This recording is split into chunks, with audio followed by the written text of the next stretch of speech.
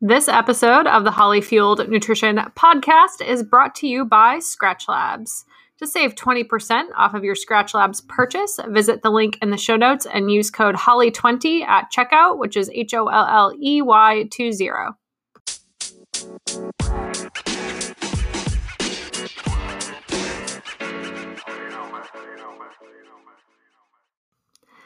Hey everyone, my name is Holly Samuel and I'm a registered dietitian, certified personal trainer, master of health education with a focus in eating disorders, and of course, I'm your podcast host today.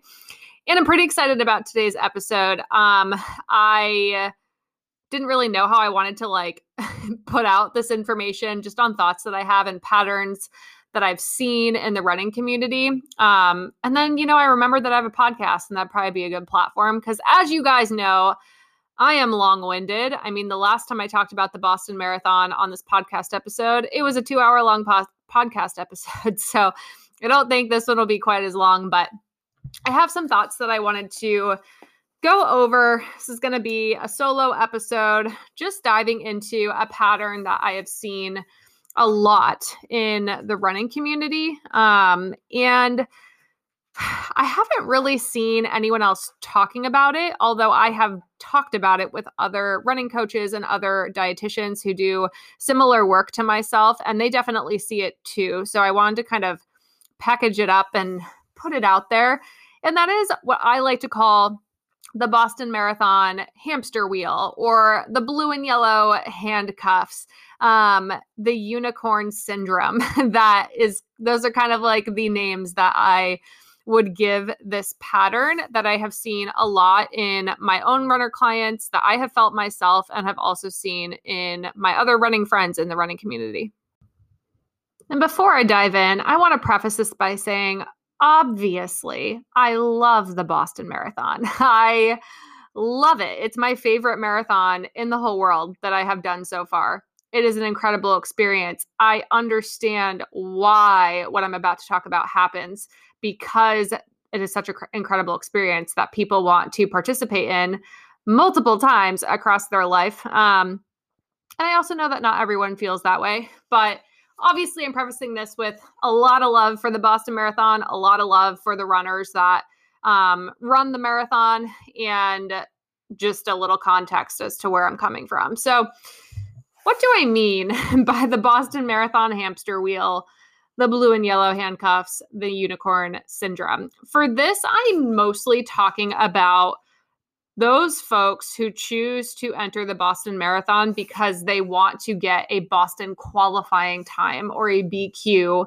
as it's known in running lingo, time, which means that they have run a certain time. They've run a marathon in a certain pace that has qualified them to register and therefore get accepted and entered into the Boston Marathon itself. I'm not going to go into detail over how that process works. But if you do want to hear more about that, scroll back to my Boston Marathon recap episode from 2022, and I talk all about it in that episode.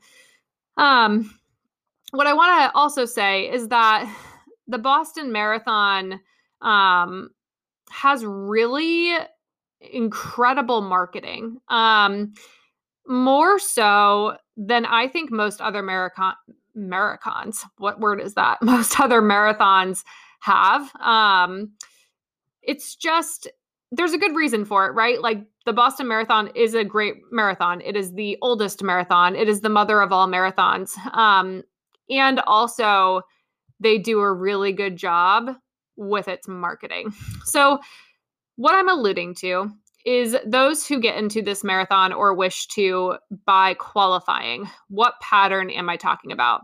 This is the pattern that I see in a lot of runners who fall under this umbrella. I'm going to go through it with you. They qualify for the Boston Marathon. Maybe it's taken them a really long time to qualify and actually get in to the Boston Marathon. If that is you, I feel you. It took me, I think, 3 or 4 tries. I got 3 or 4 rejection letters from the BAA, and that's just the races that I qualified with, not to mention the ones where I missed the qualification standard. So maybe it's taken them a long time to qualify, which is why qualifying and getting in makes Boston that much more special to them because of the exclusive nature of this race. So they qualify, they run the Boston Marathon. They are like, wow, that was a great experience. I definitely want to do that again. Or they have maybe not a great experience, but they know that they could have a better experience. They want to conquer the course. They want to feel all the feelings that I've talked about on my recap episodes, because I've personally had really good experiences on the Boston course. So they want to try again. And one reason why I think there's even more variability with people's experiences at the Boston Marathon is because, one, it takes place in April, and a lot of people do come from places where they have to train through winter. They have a winter where they live to get to the race. So that's a factor. Weather is always a factor at the Boston Marathon. I mean, you never know what you're going to get. So it's not super reliable in terms of always having perfect race day weather that's perfect for a PR. It also is a pretty hard course, right? The Boston Marathon course is not known for being easy. It's known for being extremely hard to run, and especially hard to run well. So, maybe they run the Boston Marathon after qualifying, and a lot of people maybe don't re-qualify at the Boston Marathon, especially if maybe they were kind of within that 5 to 10 minute range of qualifying, or 0 to 10 minute range of qualifying with the race that they qualified for the race with. So, like what I'm trying to say is running a BQ isn't just a walk in the park for them. Like that's, probably a PR or close to a PR of a race, but it's at a race that has much worse weather. It's a really hard course, and it was hard to get there. So maybe they don't requalify. And then what happens? Then they think, well, I want to go back. And I know the qualification window is like in September or October. So that means I have to run an early fall race to maybe get a BQ time and requalify. So maybe they do that. And maybe they get the BQ. Maybe they're like, maybe they get a BQ at this early fall race. But not only are they committing to that early fall race, they're committing to that race and also Boston again, within the next 6 to 8 months since they got the BQ. And then the cycle continues. That's one pattern I see. The other pattern that I see is people qualify for Boston. They get into Boston, they run Boston. Maybe they do requalify for Boston at Boston. Epic if you get the chance to do that. And then they think, well, I have all this fitness and I know I could run a lot faster on a just a better, more reliable weather and course. So let me run a fall marathon to see if I can get a PR and run even faster, because I don't want all this fitness to go away. So they run a fall race, and then they also run Boston the following year. And then the cycle repeats itself. So what this sets up people to do, especially those age groupers where, if you're like me, where if running the Boston Marathon is something that, qualifying is really challenging. Like it's not like you can just go easy, run a marathon and automatically BQ. Like maybe you just didn't have a history of being a runner. Maybe you have to work extra hard to hit those paces. Like some people, qualifying for Boston's not that hard just because of their history, their genetics, their training, their, capabilities.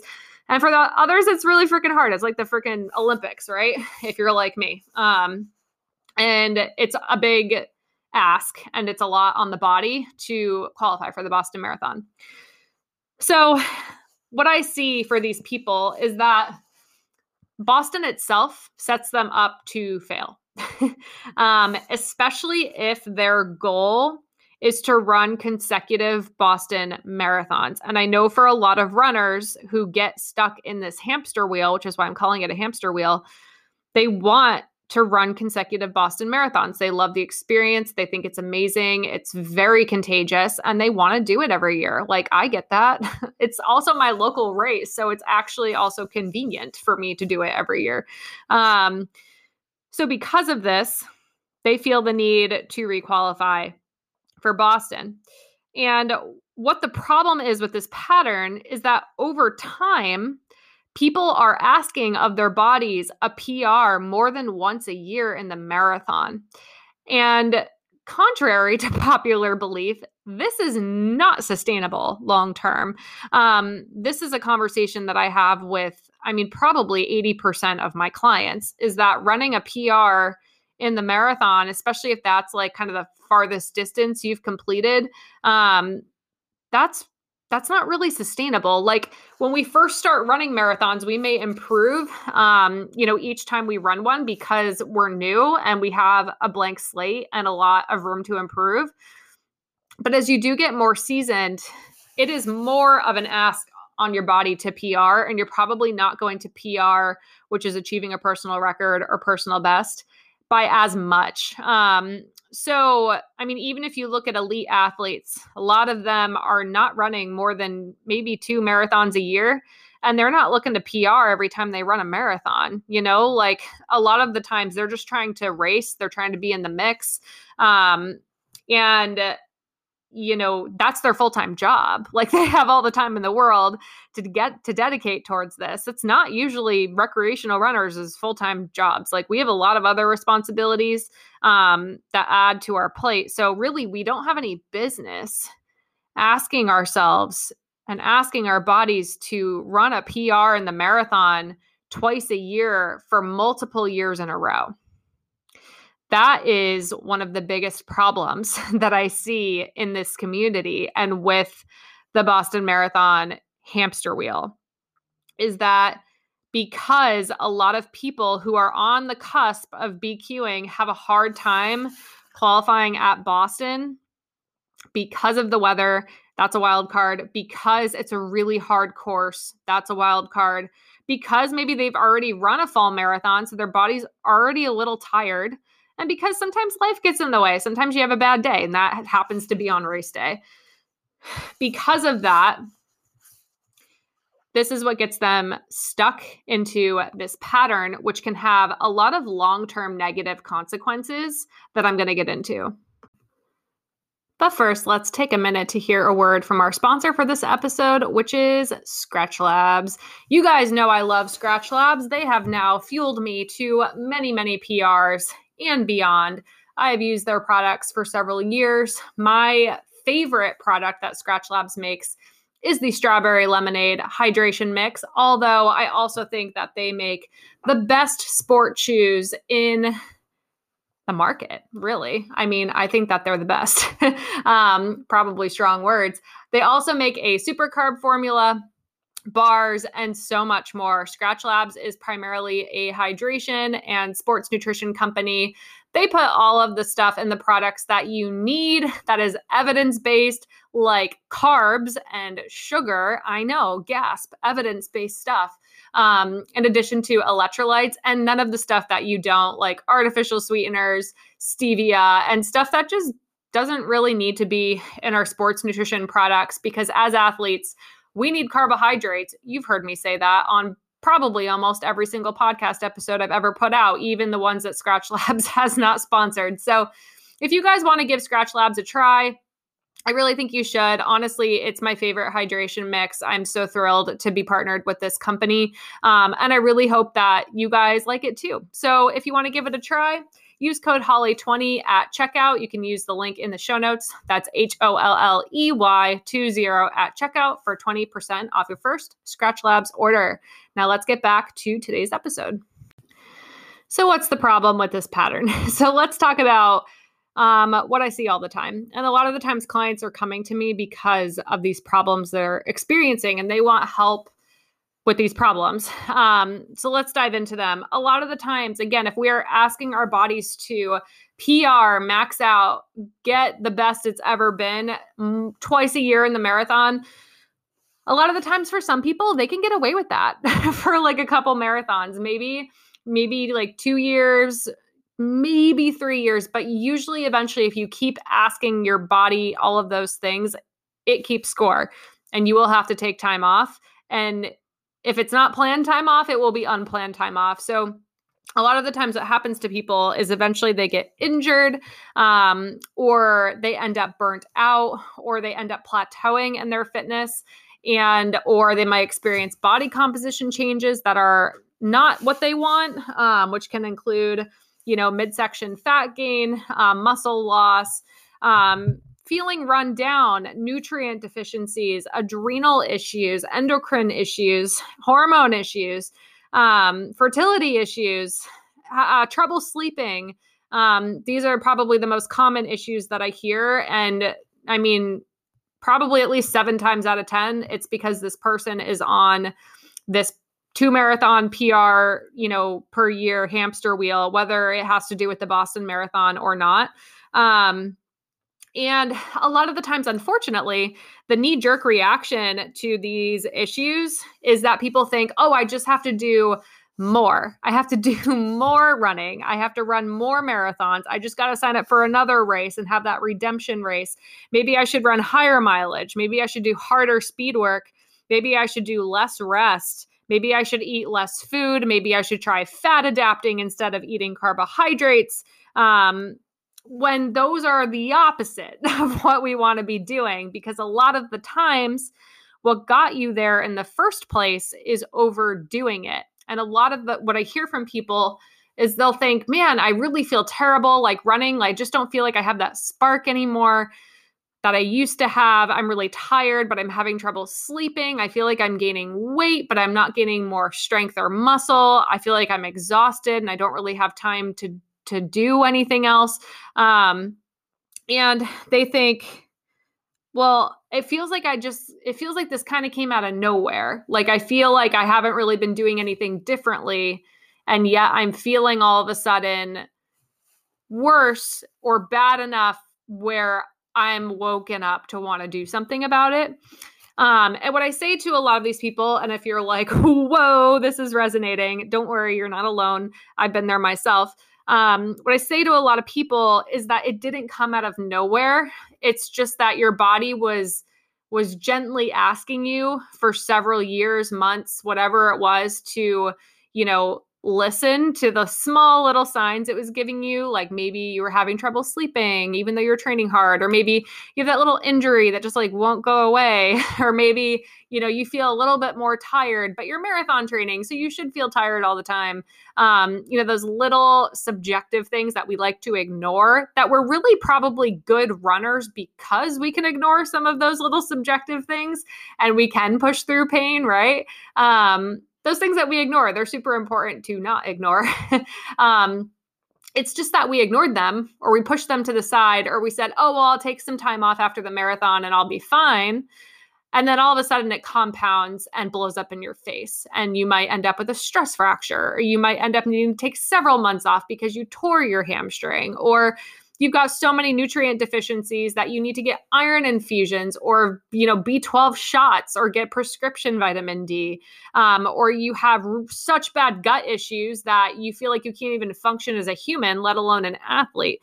What I'm here to say is that you can stop it before it becomes that bad of a problem. It's just, I know for a lot of athletes how our brains work, which is why we're pretty good athletes, even if we're recreational athletes, is that we're good at pushing through pain and we're good at ignoring the small things until they become a really big problem, which really looks like us having dug ourselves into a very deep hole. And now it's going to take, oh gosh, so much effort and time and probably professional help to dig ourselves out.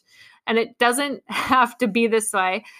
Even reading some of the professional athletes' books that have come out so far this year, it's been an amazing year for books and running. So Lauren Fleshman's book, Des Linden's book, Kara Goucher's book, even books that came out last year. So How She Did It by Molly Huddle and Sarah Slattery. Some of these books, a lot of these runners who are professional athletes, are really talking about how, yeah, man, this problem got so bad that I needed medication, or that I needed to take a bunch of time off, or I had to skip a whole season, or almost quit the sport.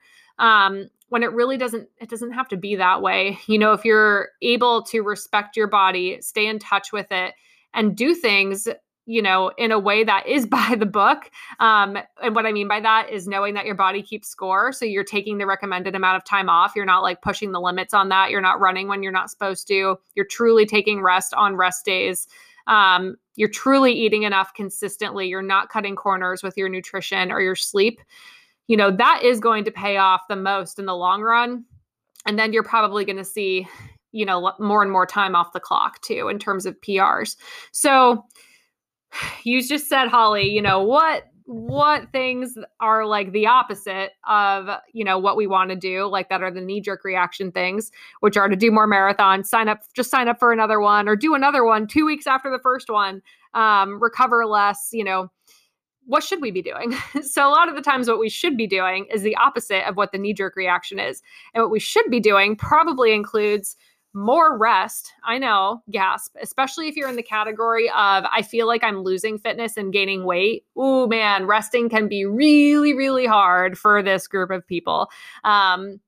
And again, I see you. I say this with all of the love in the world, but what you've been doing has gotten you to this place. So it makes no sense. In fact, it's the definition of insanity to continue doing the same thing and expect a different result. And I think the disconnect is a lot of people don't realize that what they've been doing, which maybe used to work out really well for them, is no longer working for them. And that is why they have these problems. So just to take that mindset and say, okay, maybe I do need to do something different in order to achieve a different result.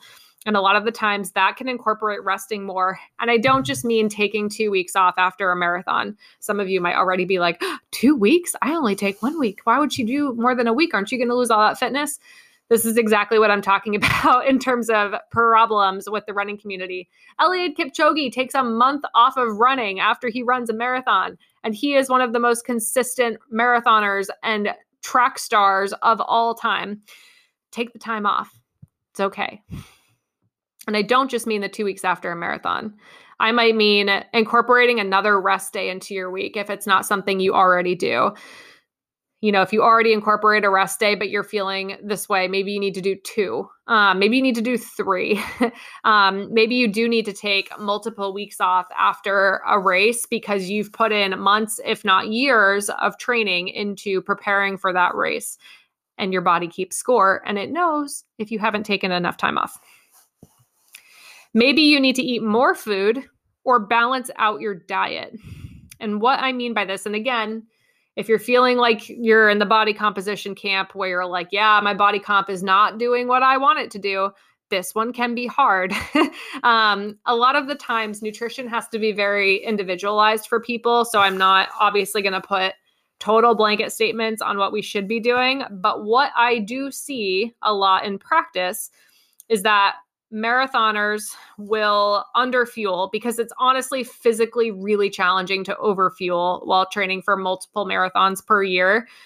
And this will cause their bodies to not perform their best, not really even do basic bodily functions their best, like digestion or sleep or sex hormones, bone health, those types of things. And that can in turn actually worsen their appetite and make the problem worse. And again, if the knee-jerk reaction is to keep running more and doing more, that's just going to make it a vicious cycle and even worse. So for some people, this can mean, eating a lot more food and continuing to train for 2 marathons a year and expect a PR out of both and eat more food is basically like having a bathtub with a bunch of holes in it and trying to just pour in more water without first patching the holes. So that is to say, yes, you can throw a ton more nutrition on overtraining and under recovery, but it doesn't mean it's going to fix it the fastest. It might behoove you most to take some time off, also eat more. I know, really scary stuff for a lot of runners. And then once you have patched all of the holes in your bathtub by doing that, and it probably honestly happen a lot quicker if you did it that way, then you'll be able to return back to training with that new baseline and with that new level of this is how much I need to be eating and be able to scale it up a lot less painfully.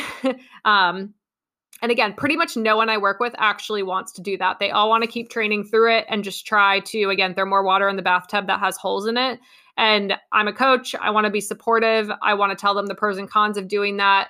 And sometimes I support people in doing that, but I watch them struggle. And it's a lot harder for people who do that, especially if the chronic underfueling has been months and years and years and years long. It's going to take a lot longer that way. Basically, too, we might need to work on like shorter speed work, more explosive training. I know marathoners are like, I hate that though. Unless you're in peak marathon training right now, then you're probably like, yeah, that sounds good. Cause that's what I hear from all my clients too. Whenever we are in peak marathon training, a lot of people will be like, I really miss strength training. I really want to get back to 5K PRs. And then as soon as the marathon's over, they're like, I really miss my long runs. I really miss marathon training. So anyway, but shorter speed work, that's something a lot of marathoners need to focus on. If you are someone who does 2 or 3 or 4 marathons a year, and you're like, oh, well, like I train for 5Ks, the couple weeks after my marathon PR, and then I switch right into marathon training. And I do a half marathon as a tune-up race during my marathon training build. Again, year after year after year, multiple times a year, that's going to stop working. You're going to need to dedicate a lot more time to that shorter speed work for it to really compound in the long run. Pun intended. So maybe consider taking a whole season dedicated to the 5K. Maybe you do several 5Ks. Maybe you throw in a 10K. Maybe you're still running volume. It's a little bit higher than what you need for 5K training. But again, maybe that's something that you do because that would actually dedicate the time that it deserves.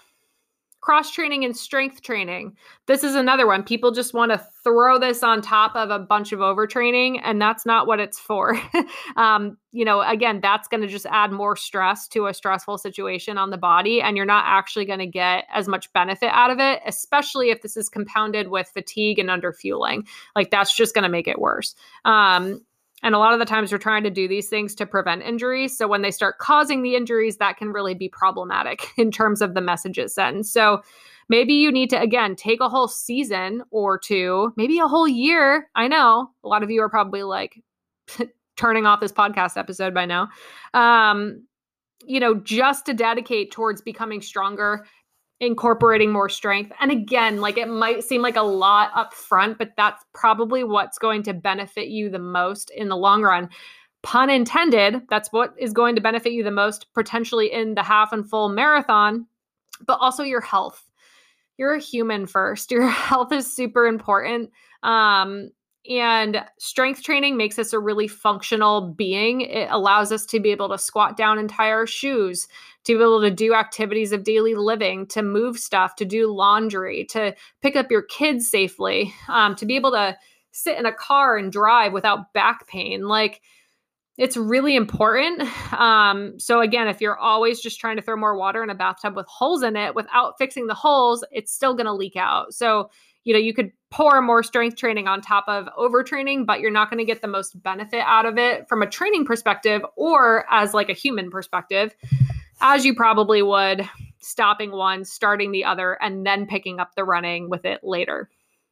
So those are some thoughts on that. So if this is you, if you're like, yeah, body composition is not great. That's not going the direction I want. I feel like my pace is plateauing. I feel like I'm in an injury cycle that I just can't really get out of. My advice to you as, again, a coach, but not necessarily your coach. So this is not individualized advice, but what I would tell someone in this situation or any of these situations is to take at least one season, if not one whole year, off of signing up for another half or full marathon, especially a full marathon. If you're a marathoner, you could probably get away with, doing a half. But taking a year or at least one season off from signing up for another marathon and working on fixing the holes in your bathtub. So if that is, hey, I feel like my body composition is changing, maybe you focus on gaining muscle mass, restoring your metabolism by sleeping enough, by eating enough, by getting enough protein in your diet, eating enough carbohydrates to fuel the training that you are doing, restoring your appetite and getting in the rest so your body can actually rebuild itself. That would be helpful. If you are injured, maybe you take that full season or a year off to get a physical therapist on board and really work on fixing that injury. If it's a nagging thing or if it's a stress fracture, you also need to get a sports dietitian on board. I've had people in the past like get stress fractures and like hire a running coach. And I'm like, that's like, it's kind of like hiring the movers before you hire a realtor to sell your house. Like, we can't really do that until we fix the bone. And how do we fix the bone? With nutrition. So if it's a stress fracture or a nagging injury, you should really get a dietitian on board. Honestly, jokes aside, that's one of my favorite things to help people with because I know how tough that can be, and how transformative it can be to, again, plug in the holes in your bathtub with good nutrition. If you're getting into a pace plateau, this is where I say hire a running coach, but I say also be really picky about who you hire. There are a lot of excellent running coaches out there. There are a lot of plans out there that basically aren't going to be individualized or cohesive enough and might set you up to continue doing what you're doing. And by that, I mean, you got the cheapest plan off of some coaching website. So you just say, hey, I'm going to run this marathon. And they go, great, here's a plan. Instead of going, well, why? Maybe it would be better for you to do this if these are your big term goals. So again, I say hire a coach, but if you feel like your coach is overtraining you, if you feel like they're not adapting or flexible to meet your needs, if they're not hearing you when you say you have a problem and you are looking for advice on how to fix it, if they're like, you just must need to do more all the time, and that hasn't been working, or it did, but only to a point, then I would say maybe consider a different opinion or a different level of coaching. Again, I know everyone's got a budget, but sometimes getting that extra support from a coach, and probably that means like paying more for it because it is their time, energy, and expertise, is super worth it, because they should be able to kind of help steer you in the right direction rather than continue to let you steer yourself in the wrong direction. If you're running into problems. So that might be a thing that you consider in this off season or off year that you are taking. And if you feel like it's going to be very excruciating for you to take time off, I always ask people to like, why is that? What triggers that for you? And a lot of the times, it is internal. It is, but I wanted to run the Boston Marathon next year, and I've been frustrated that I haven't been qualifying, or I really wanted to run consecutive Boston marathons, but I feel like I'm firing, at all cylinders and I'm just not moving anywhere. A lot of the times it has to do with, a plan that you had that maybe the timeline has to become more flexible because it's not quite working out how you thought it would.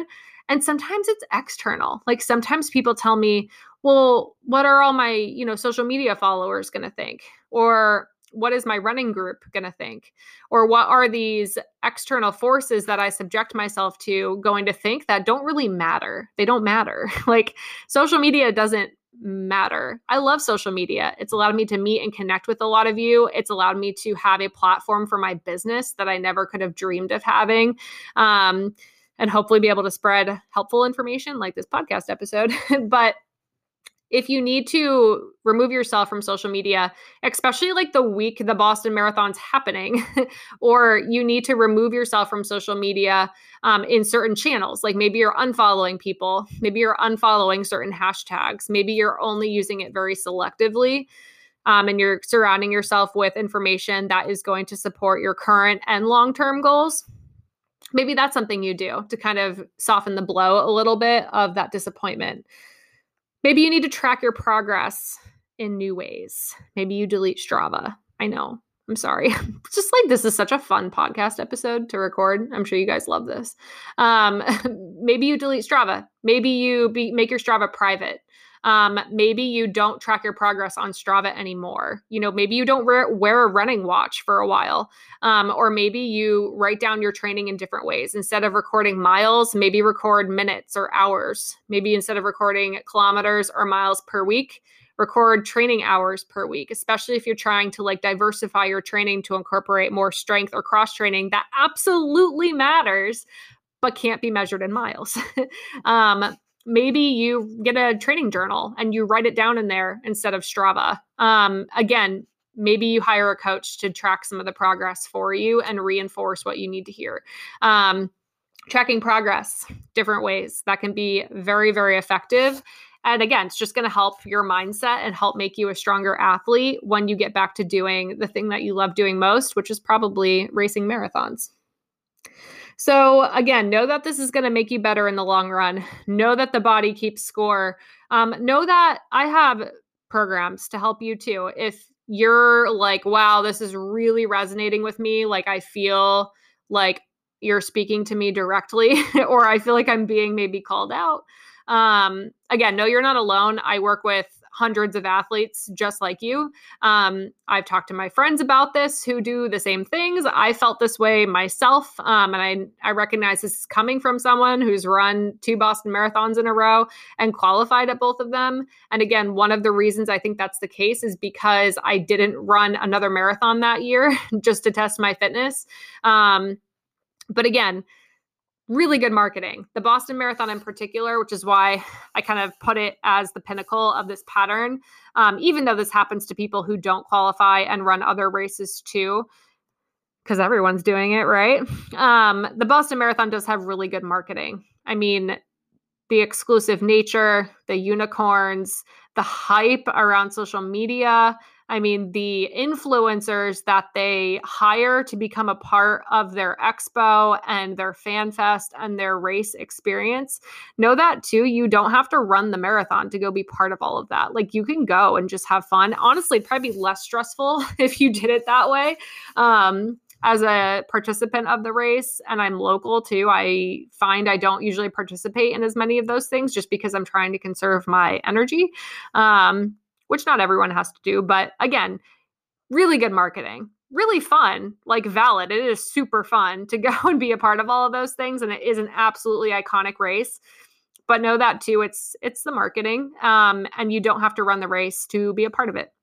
So programs that I offer that might be able to help you with this if this is really resonating.